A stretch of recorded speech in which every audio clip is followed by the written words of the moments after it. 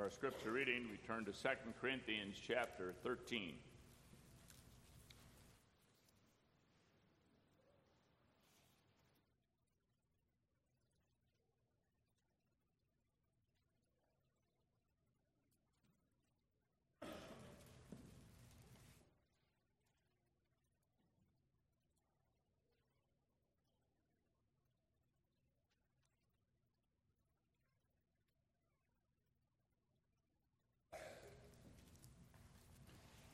Second Corinthians 13, we begin reading at verse 1.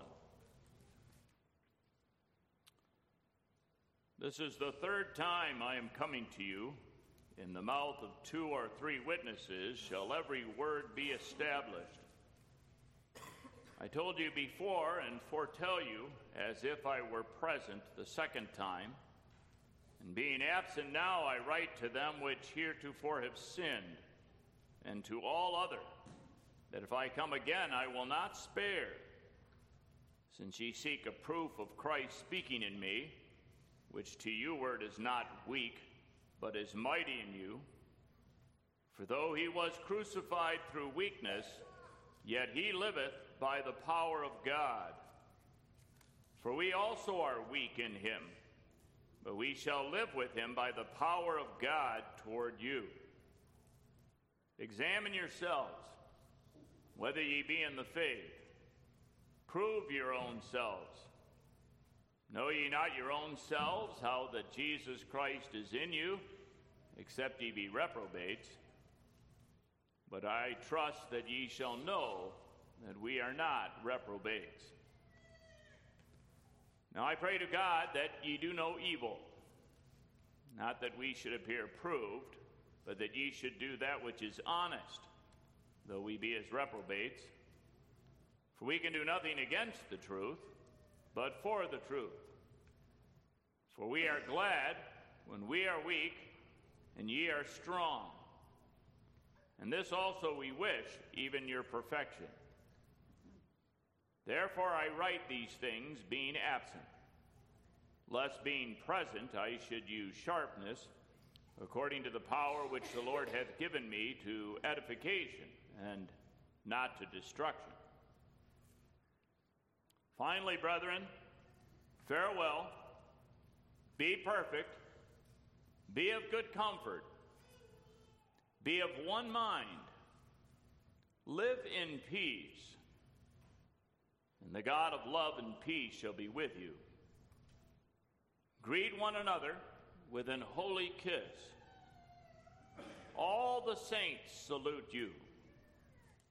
The grace of the Lord Jesus Christ and the love of God and the communion of the Holy Ghost be with you all. Amen. And so far we read from the Holy Scriptures this morning. In the passage we read, there's a specific reference to what we read at the end. On the basis of this passage and all of Scriptures, the teaching of our Heidelberg Catechism found in Lord's Day 8.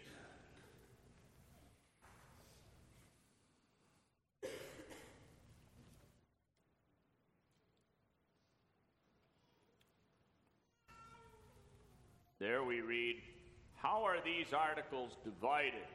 And that's referring to the articles of the Apostles' Creed. Into 3 parts. The first is of God the Father and our creation. The second, of God the Son and our redemption. The third, of God the Holy Ghost and our sanctification. Since there is but one only divine essence, why speakest thou of Father, Son, and Holy Ghost? Because God hath so revealed himself in his word, that these 3 distinct persons are the one only true and eternal God.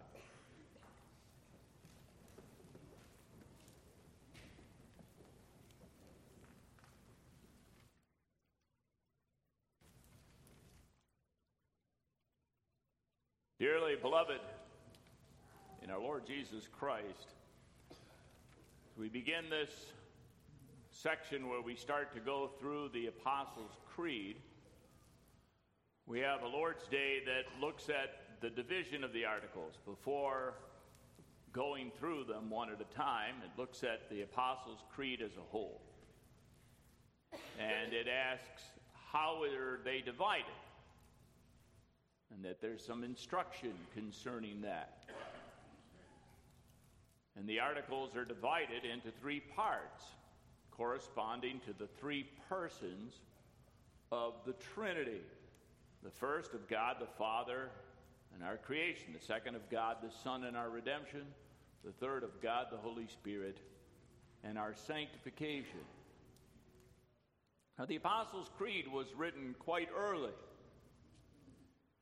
And we've taken note of the fact that in the early creeds, in our ecumenical creeds, the shorter creeds, we see that there is much about the doctrine of the Trinity and the incarnation.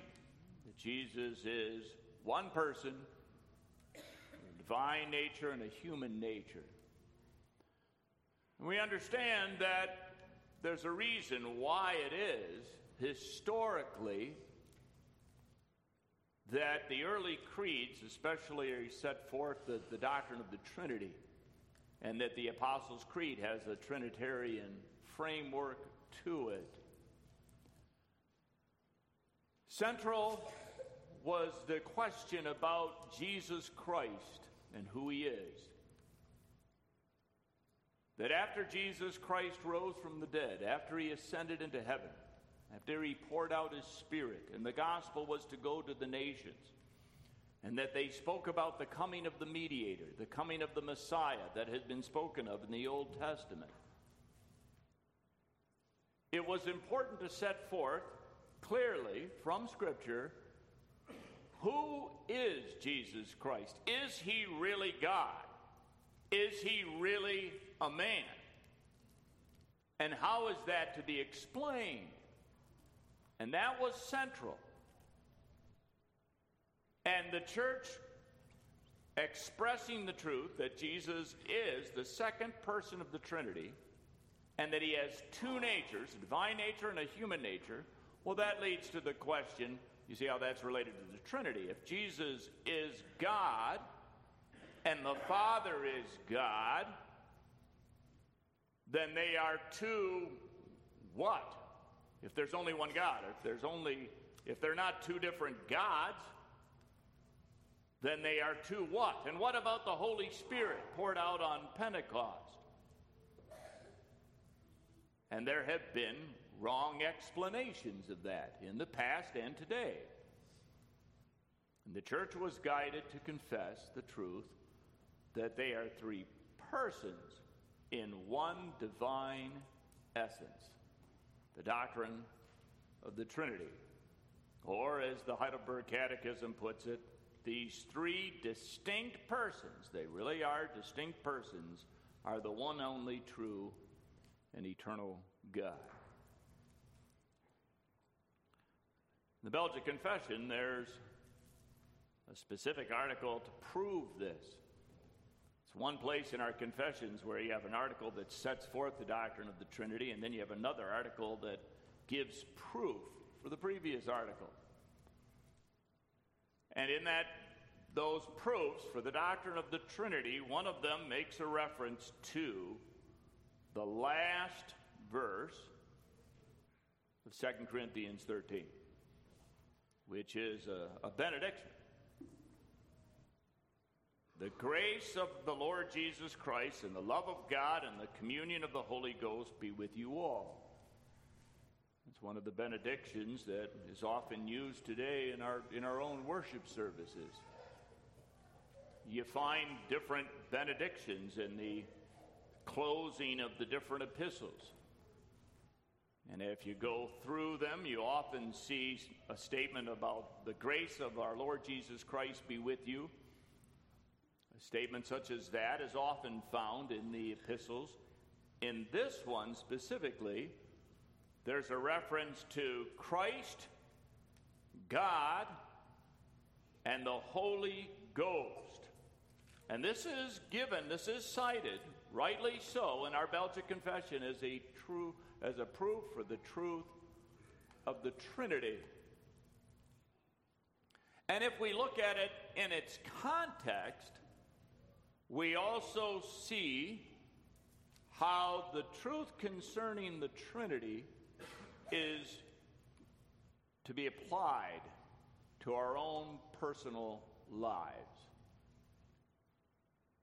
Sometimes there's a question about that. When you come to the doctrine of the Trinity, some may think, the Trinity. First of all, one may think, how much is there to be said about it? There's three persons and one divine essence. How much is there to say about the Trinity? Another question that might come up is, how does that apply? I mean, you can talk about all the different errors that there have been in the past and how the church was guided to confess this in the ecumenical creeds. But in our own practical life, how are you going to apply the doctrine of the Trinity? Well, there's a number of ways that can be brought up. First of all, when we talk about the work of God within us, God the Father in our creation, God the Son in our redemption, and then God the Holy Spirit in our sanctification. And to bring up the importance of the work of the Holy Spirit in our sanctification. What is that work that the Holy Spirit does? Sanctifying us. But also looking at it from the viewpoint of the saints communing. That when we're talking about the triune God, we're talking about the God who has fellowship within himself. And that he brings us into fellowship with him. The one who has fellowship within himself, covenant, brings us into covenant communion with him. And we, who have fellowship with God, are to fellowship with one another. And we see that right in the context of this benediction, this Trinitarian benediction. For in verse 11 it says, "Finally, brethren, farewell, be perfect, be of good comfort, be of one mind, live in peace. And the God of love and peace shall be with you." And then it talks about us greeting one another. Greet one another with a holy kiss. All the saints salute you, greeting one another, living in peace together, loving one another. There's an application of this right in the context. So in other words, to hear the truth concerning the Trinity and then to go home and for there to be fighting, say in our own family with our children quarreling and fighting and saying, well, did we not just hear about the Trinity? What does the Trinity have to do with getting along in the family and children getting along together? Well, it very much has to do with it. God has fellowship together. God has fellowship. Three persons, one being. Fellowship within God. What is the covenant? We're brought into fellowship with him. And we who are united in Jesus Christ, we have fellowship together. The benediction itself speaks of the communion of the Holy Ghost. And God says to us, be of one mind. Live in peace. The triune God calls us live in peace in our homes, in our marriages, in our relationships with the people of God, in our own churches and elsewhere. Of course, we know it can be the case that we have in our own family or others that we know, that we've been close to. It may be that a brother or sister is going in a wrong direction and is not listening to, is not heeding the Word of God. And we may be striving to bring a person, a brother or sister, to repentance. And it may be that we can point to this person in our own thinking. We can think, well, this person isn't endeavoring to keep the unity of the Spirit, and how about that person? He's not. Well, it's one thing to point out, to see others that are doing what they ought not, but each one of us is to look at ourselves, and that we're all to be striving, endeavoring to keep the unity of the Spirit in the bond of peace. God has brought us into fellowship with Him. And the triune God speaks to us this word. And we consider this Lord's Day under the theme, a Trinitarian benediction. Looking first of all at the three persons and talking about the doctrine of the Trinity.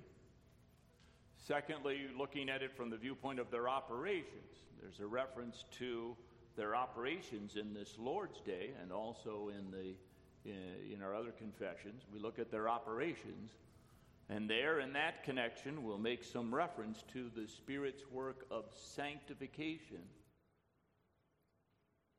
And then thirdly, we look at the blessed people and how those who receive the blessing, how they in their life commune together. A Trinitarian benediction, the three persons, their operations, and the blessed people. The doctrine of the Trinity can be set forth very briefly. One essence in which are three persons. Three persons, one essence, or one being. And you can put those two ideas together, saying one essence in which are three persons. And we often bring out in that regard that that's not a contradiction. It's not the case that the Bible contains contradiction. And that we're not supposed to hold to, God doesn't teach us one thing and then teach us the opposite. There have been those that have spoken of embracing a contradiction, and even though the Bible says two things that are contrary and we can't explain it, we're to hold to a contradiction. We bring up the Bible doesn't have contradiction. Those that would teach that God desires to save all human beings and also that God desires to save only some, that would be a contradiction. But the Scriptures don't teach that. They don't teach that God desires to save all human beings. There are no contradictions in the Scriptures, and there's not a contradiction here. God is not three and one in the same sense. One, in this, we're referring to his essence. Three, when referring to the persons. So how would one deny this doctrine? Well, one would expect, looking at the different aspects, first with regard to the three persons, that there would be those that would deny that they are really distinct persons.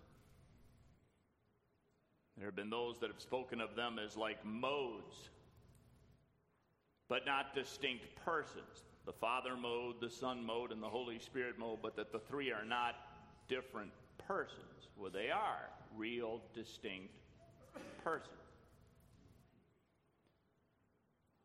Another would be to deny the one essence. And we'll speak, Lord willing, in a moment a little bit about that error of denying that really there is only one essence. But first, looking at the distinction of persons. We know from the Old Testament and the New that there really is a distinction of persons. The Scriptures speak of that with regard to the work of creation. In fact, we sang about that in Psalm 33 just a moment ago. We know that the second person is the Word of God, and the third person, the Spirit, is the breath of God. And Psalm 33 verse 6 says, by the word of the Lord were the heavens made. And then it says, and all the host of them by the breath of his mouth. And in the act of creation itself, we see this idea of the multiple persons, that the more than one person. And we see the plurality, we should say, the plurality of persons. And we see that also when God created man. That then we read that God said, let us make man, bringing out the idea that there was more than one person. In the Old Testament, you have the messenger of Jehovah. And translated the angel of Jehovah, we understand that that's referring to the second person of the Trinity as the messenger of Jehovah. Again, bringing out the idea of a distinction of persons. And in the Nicene Creed, we say that the Spirit spake by the prophets. In the New Testament, of course, it's brought out more clearly. And interestingly, in connection with baptism. The baptism of Christ is a clear proof of the Trinity, where the Father speaks and the Son is seen. And the Father is speaking to the Son, speaks about the Son. With regard to the Son, he speaks and says, this is my beloved Son, in whom I am well pleased. And then the Spirit descending in the form of a dove. And then, of course, in the baptism itself, as when we baptize today, and we say, I baptize thee in the name of the Father, and of the Son, and of the Holy Ghost. And in the baptism form, then, we talk about the Trinity, which is connected to the fact that we baptize in the name of the Father, Son, and the Holy Ghost. And there are other places, too, where the doctrine of the Trinity is set forth. You can look at it from the viewpoint of proving that the passages that prove that the Son is God, and the passages that prove that the Holy Spirit is a person and that he is God, and that when you put those together, you bring out the idea that there's three persons, one God. But also passages like this one here in 2 Corinthians 13 at the end. There are passages that make known that refer to what's commonly referred to as the economical Trinity. Now, there's a distinction. Sometimes in theology, there are these big terms that are used that can be hard to remember, like the distinction between the ontological Trinity and the economical Trinity. Now, those big terms simply mean the ontological Trinity just means the three persons as they are in God, the Father, the Son, and the Holy Spirit. The economical Trinity is not a different Trinity. It's the same three persons. But it refers to God as he has revealed himself to us. That we read of God, our God is our Father. God is our Father in creation. For example, we read of God the Son in our redemption. And now you talk about Christ. So you make a reference to God, Christ, and the Spirit of Christ. That's what's referred to as the economical Trinity. God, Christ, who is God and man, and the Spirit of Christ. That the Spirit was given to Christ, and Christ poured out the Spirit upon the church.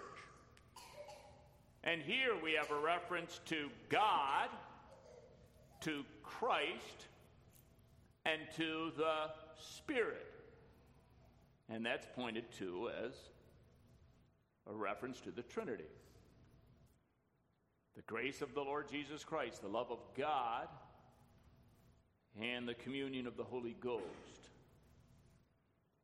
And there are other passages as well that speak of that. 1 Peter 1, elect according to the foreknowledge of God the Father. First mentions God the Father. Then it talks about the Spirit through sanctification of the Spirit. And then goes on and talks about the Son unto obedience and sprinkling of the blood of Jesus Christ. That was 1 Peter 1 verse 2. So there's a number of passages that will speak of God, Christ, the divine and human mediator, and the Spirit of Christ, which has been referred to as the economical Trinity. Still referring to the same Trinity, but the Trinity as revealed to us. Now, the distinction between the persons, what is the distinction? Well, only one of them's Father. Only one of them begets. Only one of them is the Son. Only one of them is begotten. Only one of them is the Spirit or breath of God. Only one of them proceeds or is breathed forth. The distinction is brought out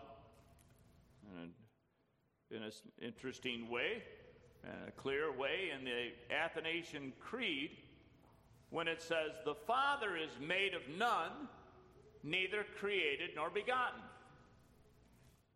The Son is of the Father alone, and take note specifically with regard to the Son and of the Holy Spirit. The Son is of the Father alone. The Spirit, the Holy Ghost, is of the Father and of the Son. He proceeds from the Father and from the Son. He's of the Father and of the Son. The Son is of the Father alone. But the Holy Spirit is not begotten, then there would be two sons. Neither made nor created nor begotten, but proceeding from both. And yet, God is not divided into three. Three persons, but God is not divided into three. Not dividing the essence, as we say in the Athanasian Creed. There are not three Almighties. You speak of the Almighty God, the Father Almighty, the Son Almighty, the Holy Spirit Almighty, but that doesn't mean three Almighties. One Almighty. The Father is infinite, the Son is infinite, the Holy Spirit infinite, but not three infinites, one infinite.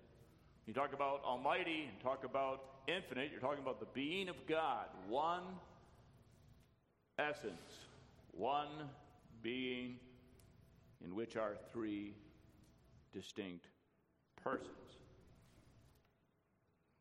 A common error is thinking of the persons as parts. We talked about that before, that the persons are not parts of God. You're not to take whether it be an apple or an egg or any object that has three parts and say, well, see, here's an object that has three different parts to it. Like the apple, the core, and then the skin, and then the part in between, like three different parts. When the Trinity has, that's not using an object with three parts as an illustration, can set forth the wrong idea that the Trinity, the three persons, are three parts of God. But the persons are not parts. He's a simple being. Simple being is not, God is referred to as a simple being in the Belgic Confession in Article 1, and simple bringing out the idea that he's not composed of parts.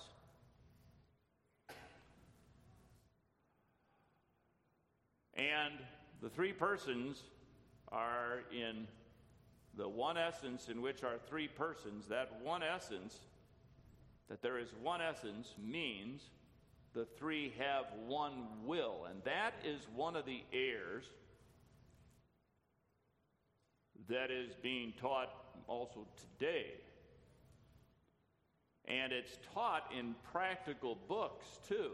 It's taught in practical books that speak about subjects such as wives being called to submit to their husbands.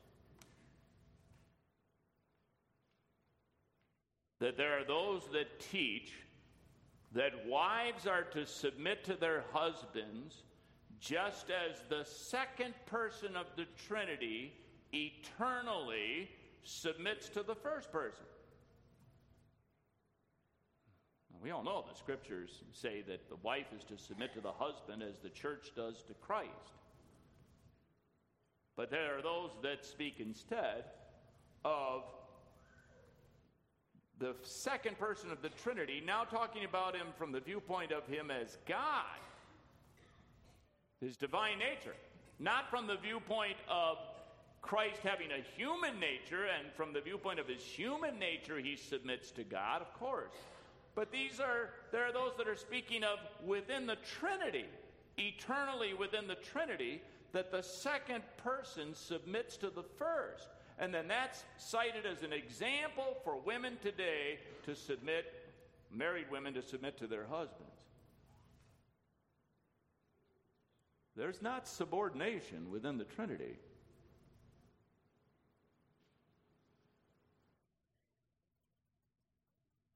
They have one will.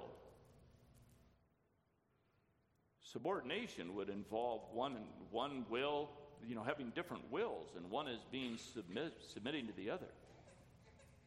Three persons, one essence, one will, one divine will. And if somebody says, well, there are three persons, three wills. Well, the will, when we talk about the will, you talk about the nature. One nature, one divine essence, one will. And you can see that when people instead want to talk to the person about the person, we'll take a look at Christ. One person or two. He's one person. Okay? One will or two. If somebody says one will, that's an old heresy, the teaching that Christ has one will. He has two wills, human will, divine. Goes with the fact that he is divine, God and man, bringing out the idea that the will, when you talk about the will, you're talking about the nature. That Jesus has a human will and also the divine will. But one person. So it's quite important to see when we talk about the unity of the essence that there's one will of God. Three persons, one essence. Now, their operations. Speak relatively briefly about their operations. They're mentioned in the Heidelberg Catechism here. God the Father in our creation, God the Son in our redemption, God the Holy Spirit in our sanctification. It's important that we talk about all three. And as we go through the Apostles' Creed, we talk about all three. We first talk about God the Father in our creation. God the Father Almighty, maker of heaven and earth. And in that section of the Apostles' Creed, we will talk about creation and providence. Then secondly, God the Son in our redemption. And when we talk in that section, we talk about the suffering of Christ, the death of Christ, the resurrection of Christ, etc. We talk about our redemption. We also talk about God, the Holy Spirit, and our sanctification. We don't stop by talking about God, the Father, in our creation, and God, the Son, in our redemption, and then stop. And don't talk about the fact that the Spirit works within us and sanctifies us. Don't we still have a depraved nature? Yes, we do. We do have a depraved nature. We confess that. But that doesn't mean, the fact that we have a depraved nature does not mean that there really is no such thing as the work of sanctification. The Spirit works in us That operation, I should use the word, let's say operation, doesn't mean that there is no operation of sanctification. There is. The Spirit works in us, sanctifies us. And we confess that repeatedly in our confessions. Talk about fellowship with God and us having fellowship with Him. Well, first let's talk about God the Father. He makes His covenant with us in the baptism form. We speak about how when we're baptized in the name of the Father, God the Father witnesseth and sealeth unto us that He doth make an eternal covenant of grace with us. We're going to go through each person from the viewpoint of fellowship. Fellowship with God. The first person. Talk about God who makes His covenant with us. Well, the covenant is fellowship. He adopts us as His children or heirs. And children and heirs. And He assures us, and we are comforted with the truth that our Father will avert all evil or turn it to our profit. Then God the Son and our redemption. From the viewpoint of fellowship, we look at the Son's work of reconciling us to God. He laid down His life for us. While we were yet sinners, Christ died for us. He reconciled us to God. He washes us in His blood. The Spirit washes us in His own blood. He's freed us from all our sins, and we are accounted righteous before God. But we don't stop there. It goes on and speaks about the Holy Spirit. The Holy Spirit and our sanctification. When we are baptized in the name of the Holy Spirit witnesseth and sealeth unto us that He will dwell in us, sanctifying us to be members of Christ, applying unto us that which we have in Christ, namely the washing away of our sins and the daily renewing of our lives. What does the Spirit do? What is the work of the Spirit within us? When we talk about Christ and our redemption, we talk about His work for us. Then Christ sends us His Spirit. What does the Spirit do within us? He works in us faith. When we talk about baptism in the Heidelberg Catechism, we repeatedly talk about, in Lord's Day 26 and 27, we talk about the blood of Christ and the Spirit of Christ. Looking now specifically at the Spirit, what does the Spirit do? What does the Spirit do in our children? Well, the Spirit is the author of faith. He works faith in us and in our children. And then Lord's Day 26 brings out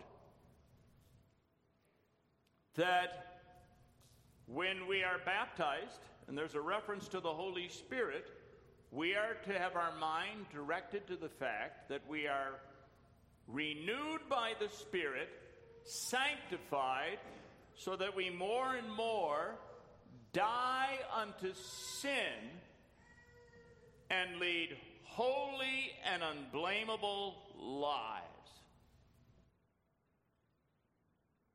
That's what we confess. That the Holy Spirit works in us and our children, sanctifying us so that we more and more die unto sin. That we more and more lead holy and unblameable lives. We still have a depraved nature. But God has given us a new heart, and the Spirit works in us, sanctifying us so that we more and more die unto sin and lead holy and unblameable lives. That's looking at the three persons from the viewpoint of their operations. We see how practical that is. We not only talk about within God the three persons, but also we talk about the work of God in our salvation. Creation, redemption, sanctification. And then our calling to commune. When we talk about sanctification, we commune. It is interesting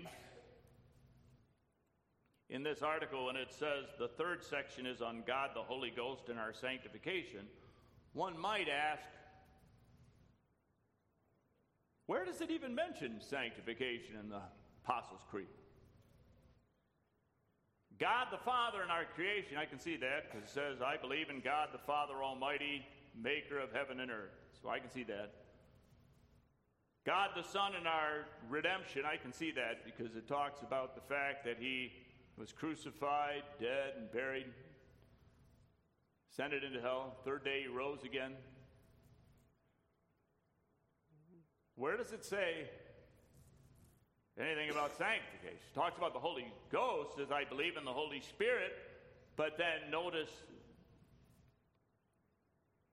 it says right after that, I believe in Holy Catholic Church. Sanctification, that has that idea of making us holy. We lead holy and unblameable lives. And we go from talking about the Holy Spirit, the Spirit is called the Holy Spirit, and then we go to talking about the Holy Catholic Church and the communion of saints. And saints are holy ones. That the church is holy and the members are holy and they commune. They have fellowship together, of one mind. They commune, they fellowship together. They live in peace. Now, in this life, of course, we have a small beginning of the new obedience. But we do have that small beginning. Small beginning.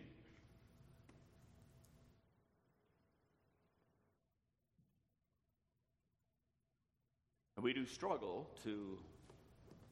throughout our life with sin. And when we hear this exhortation, be of one mind, live in peace, well, we do see quarrels, fighting, disagreements in our families and in the church. We can see them in our own families. That we're not always communing together the way we should. And in our families, when we say things and do things we ought not, then we go and apologize to one another. And we go to one another when we are offended. And when our children sin against one another, we often talk to them about how they need to say they're sorry to one another. And that there needs to be forgiveness. Well, we're also to do that in the church, too. We're to apologize. We're to forgive one another.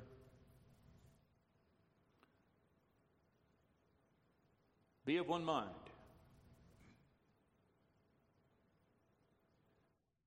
Live in peace.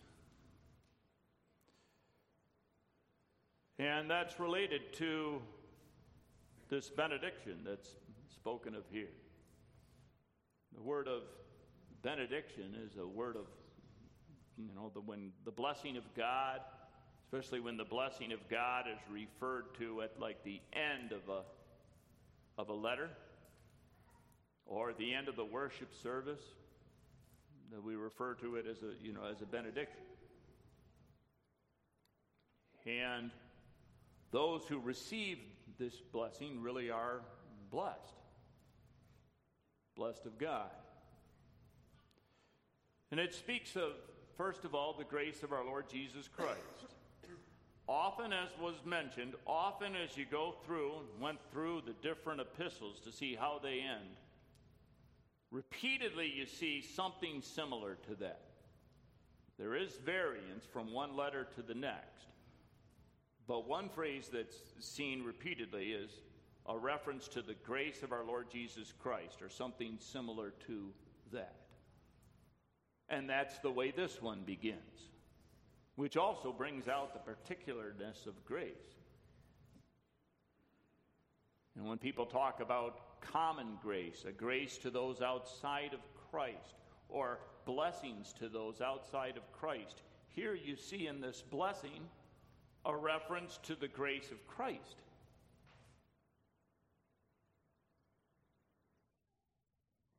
God, through Christ, graciously works in those who are the members of the body of Christ. Then there's a reference to the love of God. We've seen elsewhere in 1 Peter, it's not always the case that you see the reference to the first person, second person, third person in that order. Sometimes the order is different. Here it speaks first of the grace of the Lord Jesus Christ, and we talked about how Christ reconciled us to God. Secondly, it makes a reference to the love of God. We know, of course, God in his love for us gave his only begotten Son. Christ laid down his life. He reconciled us to God. God makes us conscious of his love for us. God loves us, and he also makes us consciously aware of that. He infuses into us a consciousness of his love.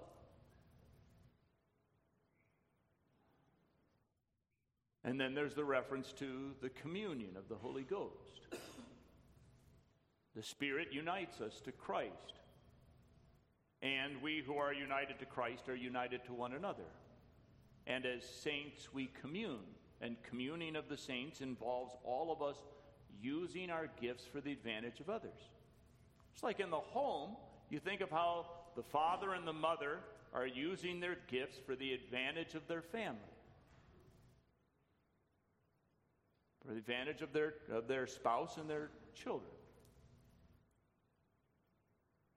In the Church of Jesus Christ, each one of us is to use our gifts for the advantage of the other members. That's the idea of the communion of the saints, which is mentioned in the Apostles' Creed, under the section, God, the Holy Spirit, and our sanctification. We're to commune together. One mind, one faith, one will, one heart. See how that's related to the fact that there is the one will of God. We who are united to God have one will, one mind. Distinct persons who really commune. And we're to bear with one another, patiently bear with one another, to care for one another, pray for one another, assist one another, greet one another. There's a number of references to that idea of greeting one another. That we don't simply greet a few people that we tend to know well. We greet them. But we're also to see ourselves as members of the body and greeting one another. Expressing our love for the saints. And it's good that we get to know one another. There's a number of references to this idea of greeting one another. All the saints salute you. And we are to greet one another. And that practice of us saying hello to one another and greeting one another, and often, there's a handshake as a custom in our own midst of shaking hands with one another. But the point is that we do this cordially, not merely as an external show, but cordially. And we see how this is related to the truth of the Trinity. That the truth of the Trinity, three persons who have fellowship within God, that He's made His covenant with us. We know and confess that the covenant is not an agreement. It's not a conditional agreement. It's a bond of fellowship, and that it's unconditional. And we who have fellowship with God, who are united in Jesus Christ, and who were engrafted into Him, who have been saved by irresistible, efficacious grace, and who will never fall out, we're to commune together. Live in peace. Live in peace. And each one of us is to strive, to endeavor, to keep the unity of the Spirit in the bond of peace. In the trials that we face, that we go through, and when people treat us badly, we ourselves are constantly to hear this word, to remember that it is a reality that we have fellowship with the living God. With the triune God, we have fellowship and always will. He's with us. The grace of the Lord Jesus Christ, the love of God, and the communion of the Holy Ghost be with you. Be with you all. As we hear that word, that blessing of God, God comforts our souls. And may we, in thankfulness to our God, commune with one another, more and more die unto sin, and lead holy and unblameable lives to the honor of His name. Amen.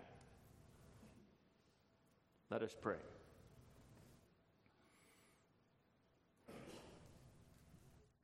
O Lord, our God and our Father, we are thankful, O Lord, for Thy grace. We are so thankful that we do have fellowship with Thee, the living God. We are thankful for the work of the Spirit within us. We are thankful for the work of Christ who redeemed us. We are thankful, O Lord, for the everlasting covenant Thou hast made with us. May we honor Thee and magnify Thy name, and may our conversation and communion be to Thy glory. Today, on the Lord's Day, and as we go forward, grant us that grace, pardon our sins, comfort all Thy people for Christ's sake.